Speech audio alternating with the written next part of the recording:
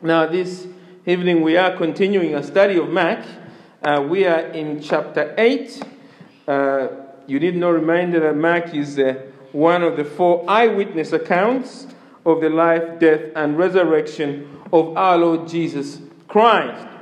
And at the beginning of Mark, when we started looking at Mark, we made a point of reminding us that Mark is writing this record to followers of Jesus facing great persecution in Rome.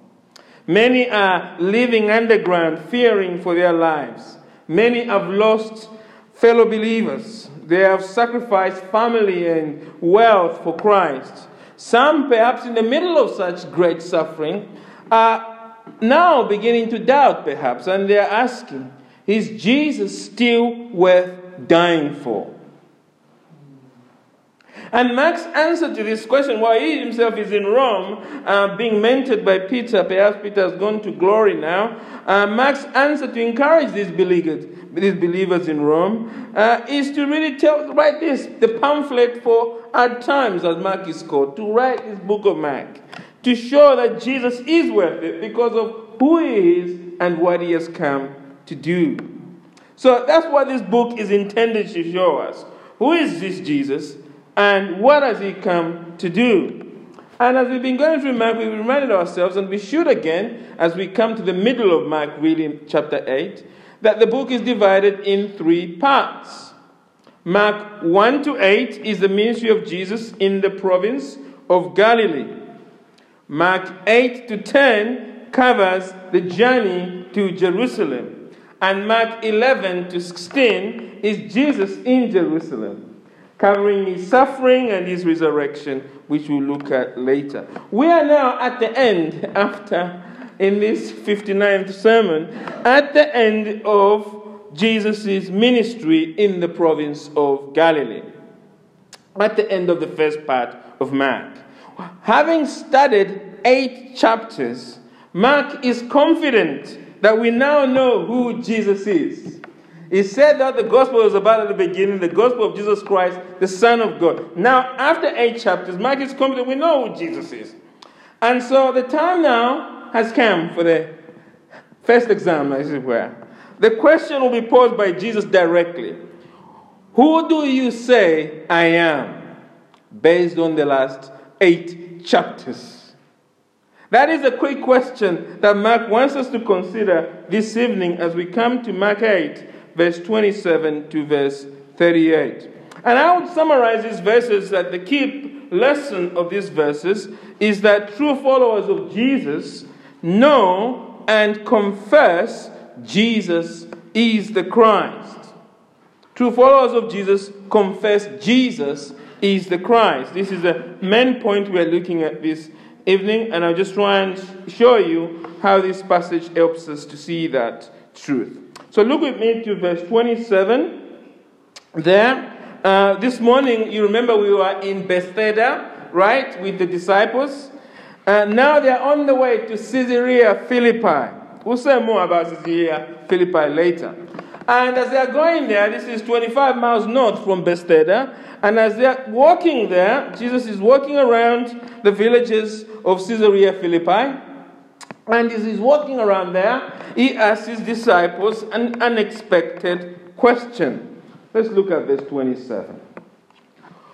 And Jesus went on with his disciples to the villages of Caesarea Philippi. And on the way, he asked his disciples, who do people say I am?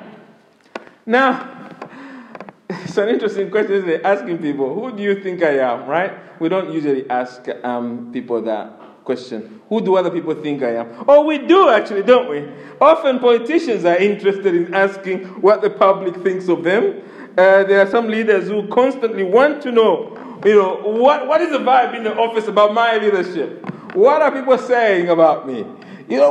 Politicians get really, focused on that. There are focus groups and all sorts of things, trying to know what people make of their leadership and do people think, what they think they're up to. They want to know the public, the word on the street about them. Well, that is not Jesus. Jesus is not trying to check his poll ratings, right? He's asking this, he already knows what people think about him. He's asking this question actually for the benefit of the disciples and us as we consider who Jesus is. He wants them, the disciples, and us to know that this is the most important question we can ever ask in our lives. Who is Jesus? And no one can be a Christian without answering that question clearly. That question literally determines heaven or hell, life with God or life with Satan, so to speak. And so all of us are here this evening, we need to give a clear answer to that question. And most importantly, if we already are trusting in Jesus, we know who Jesus is, our Lord expects us to know how people in our lives answer that question. I couldn't help but notice that Jesus expects his followers to know the word on the street about him. He expects his followers to be in touch with the culture of the day. Jesus does not expect his followers to live around him like some sort of cult or monastery where you have no contact with outsiders, right? Followers of Jesus have a life outside church. They have non-believing friends. They spend time with their neighbors. They greet people in the marketplaces of Galilee. That's the community Jesus is building. And it's a community he expects us to be here in Bexley Heath. This is a challenge to us, isn't it? Living in a culture where we no longer invite our neighbors to our summer barbecue. We can never remember the last time we invited neighbors for our barbecue, and we can remember when they last invited us out. We live in a culture where we never enter other people's houses for coffee. I have to say, on my street it's a bit different. I have gone into houses, I've been invited, I'm giving out flyers to entire house. But by and large, in our culture, we don't know our neighbors very well. It's like, how are you? How is the weather? And we move on, don't we? That's the culture we live in. UK 2019. Jesus expects us to be countercultural on this point.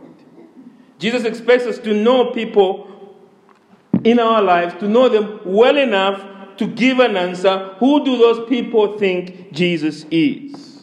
You see, we cannot lead people to Jesus. We cannot lead the spiritually blind. We cannot lead them to Jesus unless we are willing to hold their hand and bring them to Jesus. Jesus is challenging me here, isn't it? He's saying, Chola, do you know your neighbor, what your neighbor thinks about me? Are you even bothered what your neighbor thinks about me? He's asking you this evening, isn't it? How do you know what your colleagues at work think about Jesus? Are you taking your time to sit down with them and pose that question? As you are walking down the street and you see the homeless man, have you ever been bothered to ask the homeless man, dude, who do you say Jesus is? Well, you could phrase it another way, whichever way you want to, how you speak your slang with them, right? Jesus expects us to know what the buzz about him on the street is. Not simply by watching YouTube videos or watching, BBC. We have to know people. And we have to be able to ask them this question. It's the number one question we ask in evangelism. Who do you think Jesus is? The disciples do know the word on the street about Jesus. Let's read verse 28. They give an answer. They don't live in a monastery. They have been in touch with the people. And they said, verse 28 says, and they told him, John the Baptist, and others say Elijah, and others one of the prophets. We might say public opinion about Jesus seems to be divided, almost as divided as the UK is currently over Brexit. Everyone has an opinion of what should happen about Brexit. And it seems everyone has an opinion here, doesn't it? About who Jesus is. Different names are being thrown out, right? The public seems to agree that Jesus has the X factor. They can see he says the right things. His miracles are wonderful, and God is with him. But they can't agree on who he actually is. Is he John the Baptist come back from the dead? Is he Elijah, one of the great prophets who is in heaven right now and went to heaven on a chariot, as it were? Is he one of the prophets that Moses talked about in Deuteronomy? Could he be Jeremiah? We read in Matthew that has also been suggested. They can't agree on who he actually is. And tragically, though, notice the key thing here is that their answers indicate that to them, Jesus, though he has the X factor, is only an extraordinary human being, nothing more. When you summarize all these answers, that's why it comes down to what their opinion is. No one says he's God here. To them, Jesus is better than us, but nothing more. This is tragic, isn't it? Because this should sadden us, because this is what our culture thinks about Jesus, but it should sadden us especially for us who have been going through Mark, isn't it? Because when I read this, the first thing that struck me is that these people have a lower opinion of Jesus than the demons do. If we do a quick sample of what the demonic community in Galilee are saying about Jesus, we get very different results. Let me just remind you. In Mark chapter 1, Jesus first encounters a demonic spirit, isn't it? Mark chapter 1, verse 23 to 24. Listen to the testimony of the demon about Jesus. And immediately there was there in the synagogue a man with an unclean spirit. And he cried out when he saw Jesus, "What have you to do with us, Jesus of Nazareth? Have you come to destroy us? I know who you are, the Holy One of God." In Mark chapter 3, we see another encounter between Jesus and the demonic powers. Mark chapter 3, verse 11, we saw this. He says, "And whenever the unclean spirits saw him, they fell down." And when we looked at this passage, we said they literally bowed down before Jesus and cried out, "You are the Son of God." In Mark chapter 5, verse 6 to 7, we see Jesus coming out of the boat, and immediately out of the tombs he's met by the demoniac, isn't it? From the Gerasenes. Mark chapter 5, verse 6 to 7. It says this, "And when he saw Jesus from afar," this is a demonized man, "he ran and fell down before him, and crying out with a loud voice, he said, 'What have you to do with me, Jesus, Son of the Most High God?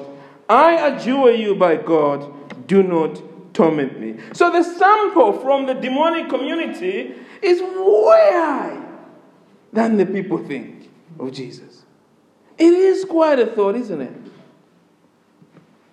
That human beings in our sinful, rebellious condition are worse than, more blind than the demonic powers.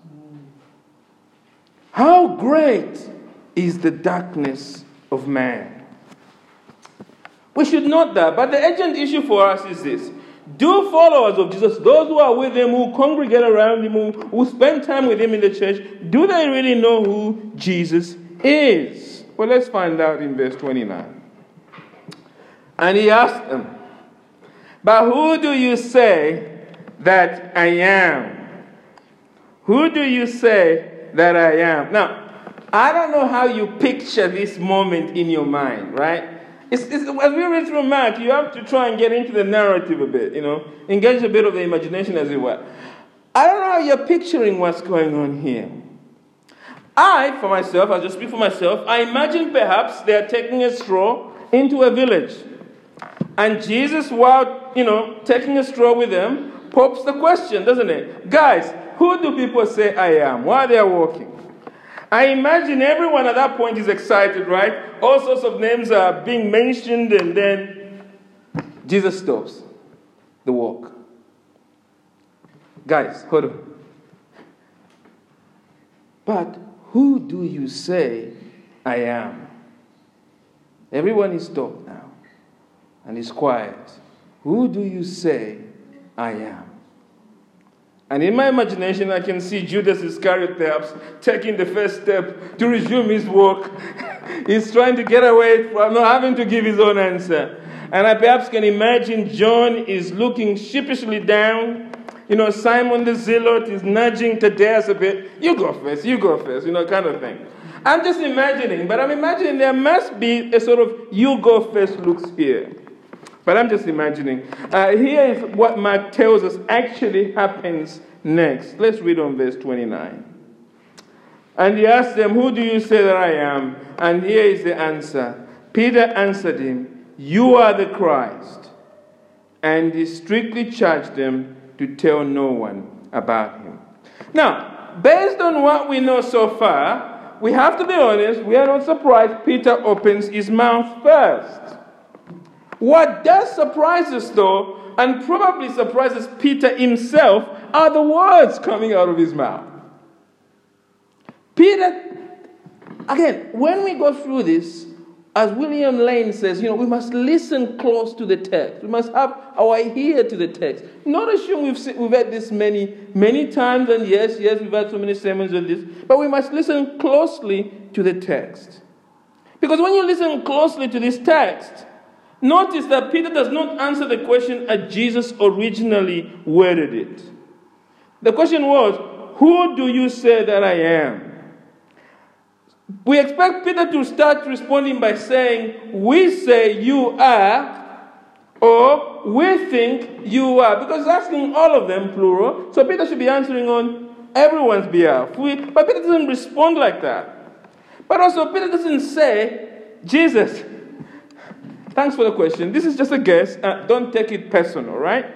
Based on the evidence of the water walk and all that I've seen you be doing, I'm just beginning to think that you are the Christ. Am I right about that? Peter doesn't say any of that. This is not simply a response to the question. What we have from Peter is a declaration. He just says, you are the Christ. He has spoken with a power, clarity, authority that has come from almost beyond himself, really. God has touched the spiritual eyes of Peter to see and declare Jesus is the Christ. And according to the account of Matthew who was there, we know that Peter adds that Jesus is, you are the Christ, the Son of the living God. Now we have to ask the question here, don't we? What does Peter mean when he says Jesus is the Christ? We know that Peter has received the glorious revelation from God. Jesus, if you like, has touched his eyes. And we know that this is what Mark has been leading up to. This confession, all the 8 chapters coming down to this moment. But what does Peter mean? How does Peter understand it at that point? Well, Peter at this point believes Jesus is, of course, the long-awaited God's anointed leader. He knows Jesus is God the Son, so to speak, and he knows that God has entered at this point a human space, as it were, human experience. He has come, though, to serve Israel and establish through Jesus his kingdom of righteousness. Peter believes that. And yet we notice that even though Peter has given the right answer and what his belief about Jesus is correct, we see in verse 31 to verse 38 that Peter and the disciples still need to receive full sight, as we noticed this morning. Like the blind man of Bethsaida, though they see some truth of Jesus as the Christ, full trust in Jesus as the Christ, will need a second touch. Because Peter Laurent doesn't even seem to understand that the Christ will involve suffering, will involve him dying, him being buried, him being raised to life for our justification. The second touch that brings clear vision, therefore, as we saw this morning, is the death, burial, and resurrection of Jesus, which Jesus tells them about, doesn't he, in verse 30 to verse 31 there. Until Jesus, as I said this morning, rises from the dead, their confession, Peter's confession, the confession of the disciples as the Christ, though it is better than the people, it is still in a state of partial blindness. But the good news of man, beloved, is that we live on this side of the cross. We have seen Jesus die, buried, and risen. Therefore, our confession of Jesus as the Christ, it must be a full confession, doesn't it? We must ask ourselves here, isn't it? What does it mean for us here in Bexley Heath? Individual people living here, what does it mean for us that Jesus is the Christ? We've got what we think Peter means, but we know what Jesus means, right? What does it mean to Jesus? What does it mean to us who live on this side of the cross that Jesus is the Christ? Well, the word for Christ means anointed one, isn't it? Anointed one. And in the Bible, only 3 offices are anointed. Which ones? The first one is that only prophets were anointed. And then priests and kings. Those were the only three offices that were anointed offices. So, confessing Jesus as the anointed one is really confessing that Jesus has come as God, occupying these three offices before us: prophet, priest, and king. Let's go through those three. Confessing Jesus as the Christ means first we believe Jesus is Christ, our prophet. Christ, our prophet. It is believing that Jesus is the only one who reveals God's will for our salvation. To believe Jesus is the Christ, our prophet, means we believe there is no other way for us to know who God is except through Jesus. No Jesus, no revelation of God. And this is what John tells us, isn't it? In John chapter 1, verse 18. No one has ever seen God, the only God, who is at the Father's side. He, that is Jesus, has made him known. Anyone who is looking anywhere else to know and access God does not, apart from Jesus, does not have Jesus as the Christ. If you are looking anywhere else to access God, apart from Jesus, you have no life with God. You are still dead in your sins. To have Jesus as to confess Jesus as the Christ is to confess him as our prophet. Secondly, confessing Jesus as the Christ means we believe Jesus is Christ, our priest. Jesus is the only one who enables us to have life with God. And therefore, to confess him as to the Christ, we must believe Jesus has come to offer himself as a sacrifice on the cross for our sins, to pay the debt of blood that we owe God. The writer of the Hebrews says this in Hebrews 9, verse 24 to verse 26. It should be verse 24 there in your outline to verse 26. He says this about Christ. Christ, interesting, for Christ has entered not only into holy places made with hands, which are copies of the true things, but into heaven itself, now to appear in the presence of God on our behalf, as our high priest. Verse 25, nor was it to offer himself repeatedly as the high priest enters the holy places every year, with blood not his own, for then he would have had to suffer repeatedly since the foundation of the world. But as it is, he has appeared once for all at the end of the ages to put away sin by the sacrifice of himself. The writer of the Hebrews is reminding us that anyone standing on anything else other than the blood of Christ shed on the cross for sin does not have Christ as our priest, as priest. They have no life with God. They are still dead in their sins. To confess Christ, Jesus as the Christ, is to confess him as our priest. Finally, confessing that Jesus is the Christ means believing in our hearts that Jesus is Christ, our King. Christ, our King. We confess that he is Lord over all, isn't it? He is Lord over all.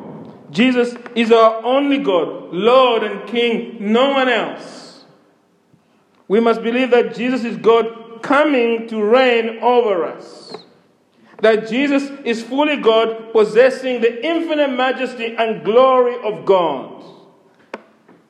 Divinity covered with flesh. Isaiah 9, verse 6 to 7 says this, isn't it? That is a prophecy of the anointed one. For to us a child is born, to us a son is given, and the government shall be upon his shoulder, and his name shall be called Wonderful Counselor, Mighty God, Everlasting Father, Prince of Peace. Of the increase of his government and of peace there will be no end. On the throne of David and over his kingdom, he will be a king, isn't it? To establish it and to uphold it with justice, with righteousness from this time forth and forevermore. I can't get enough of this passage. I love it. Because it's reminding us, isn't it, that this God who is come in Christ is our King. Anyone who does not confess and truly surrender to Jesus as God and as King cannot be part of the kingdom of God. This is why salvation in Christ, in Jesus the Christ, involves confessing these three offices. Do you see?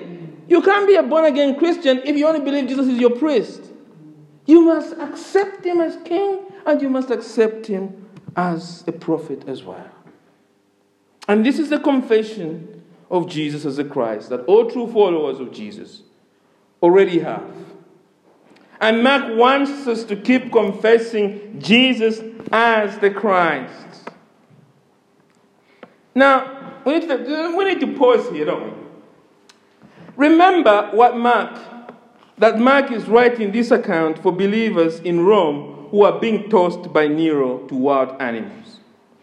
They are facing all sorts of persecution and brutality. Beloved, what do you think they are thinking as they are reading Peter's confession? What do you think is their demeanor? Are they weeping as they read this? Are they bored as they read this? What do you think? Are they jumping up, perhaps, as they read it? I was thinking about this. Remember their condition, right? I think the first thing that strikes them is where, first of all, Peter confesses Jesus. That's important. Where Peter has confessed Jesus. Where has he done it? Caesarea Philippi. Peter is confessing the Christ in a place, in a city that once gained its fame as the hub, the center for Baal worship. It was called Balineus in the honor of the Phoenician god.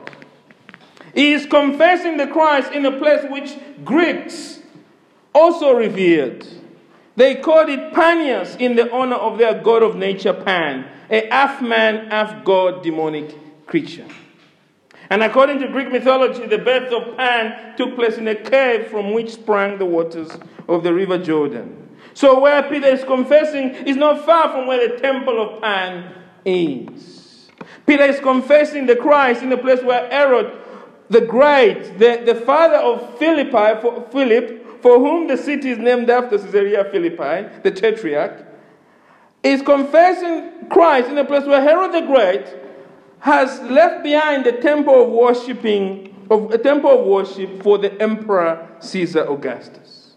In Caesarea Philippi, there's a temple there where Caesar is worshipped.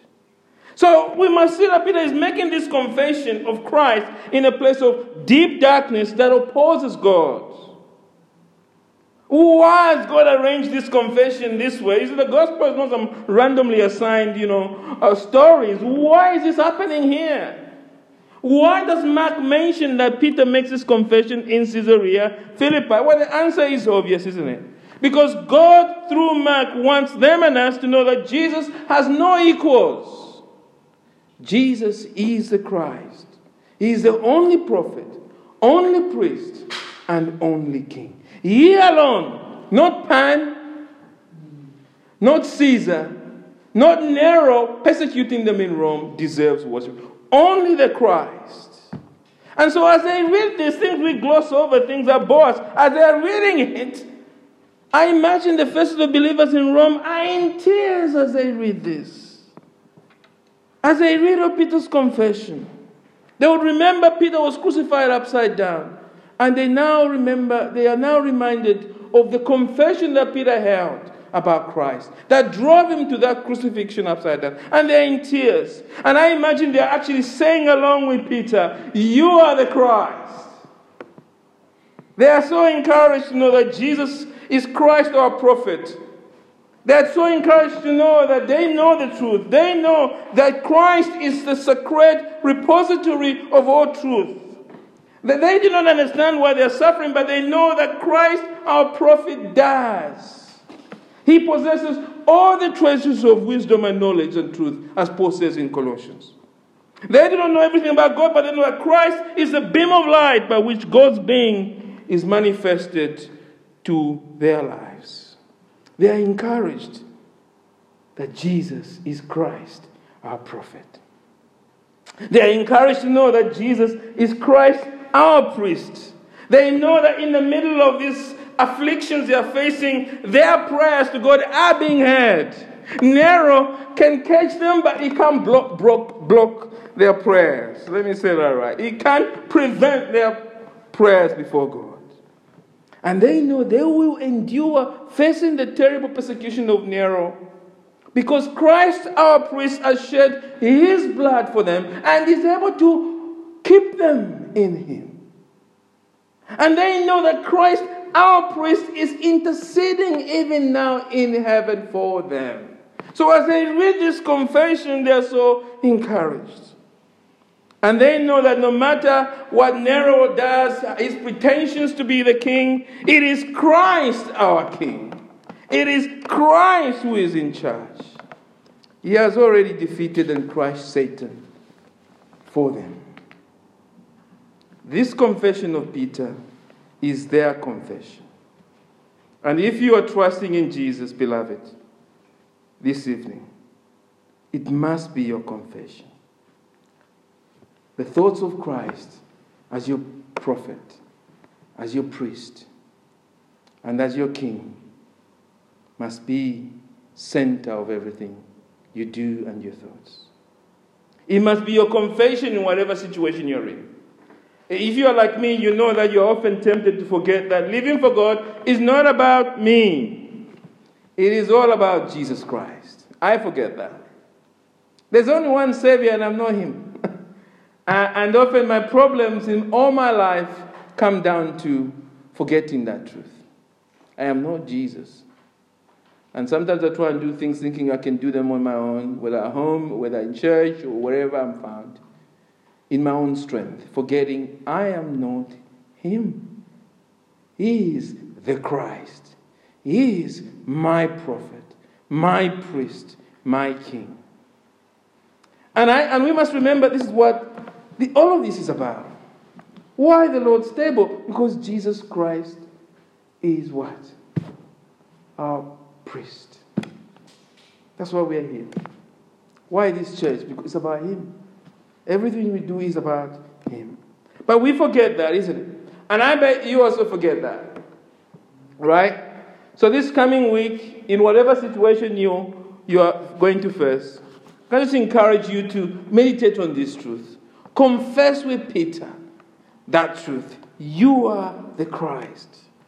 Look to Jesus and just confess that truth before Him. Ask God to remind you to keep confessing Christ, who is in every situation. Preach that particular line to yourself. You see, when you stumble on something strange on YouTube that seems to question Christ, or when something bizarre happens in the world that seems to challenge the Bible, or whatever things you're going to face, well, confess that Christ is your prophet. Remind yourself of that truth. Remember that He alone is the sum of all knowledge. He alone is the truth. And without Him, you are completely ignorant. The world is completely ignorant. When you stumble into some sin and Satan seems to have an upper hand, when he taunts you that God is tired of your lukewarmness or your many weaknesses, beloved, confess Christ as your priest. Remind Satan that Jesus is standing before God as our sacrifice. His blood still washes away our sins. Remind Satan that our burdens have been lifted on Calvary. So there's no need to despair. There's no need to hide. We can take all our shame and sins to Christ, our priest. When you feel overwhelmed by life, when you start fearing for your future, when you're wondering, when is God going to give me a break?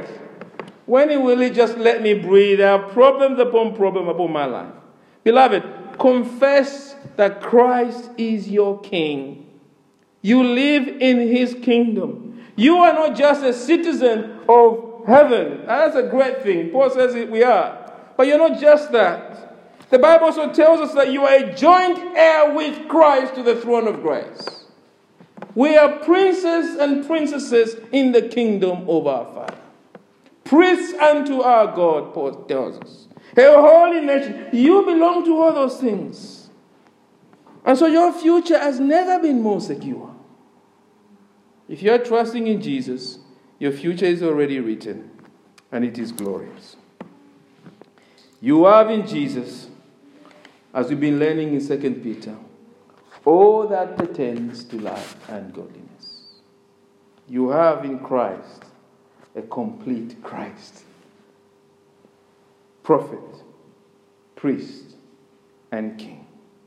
And may the Lord help us, not just as individuals, but as a church, to keep believing and confessing in every day that Jesus is indeed Christ, our prophet, priest, and king. Amen.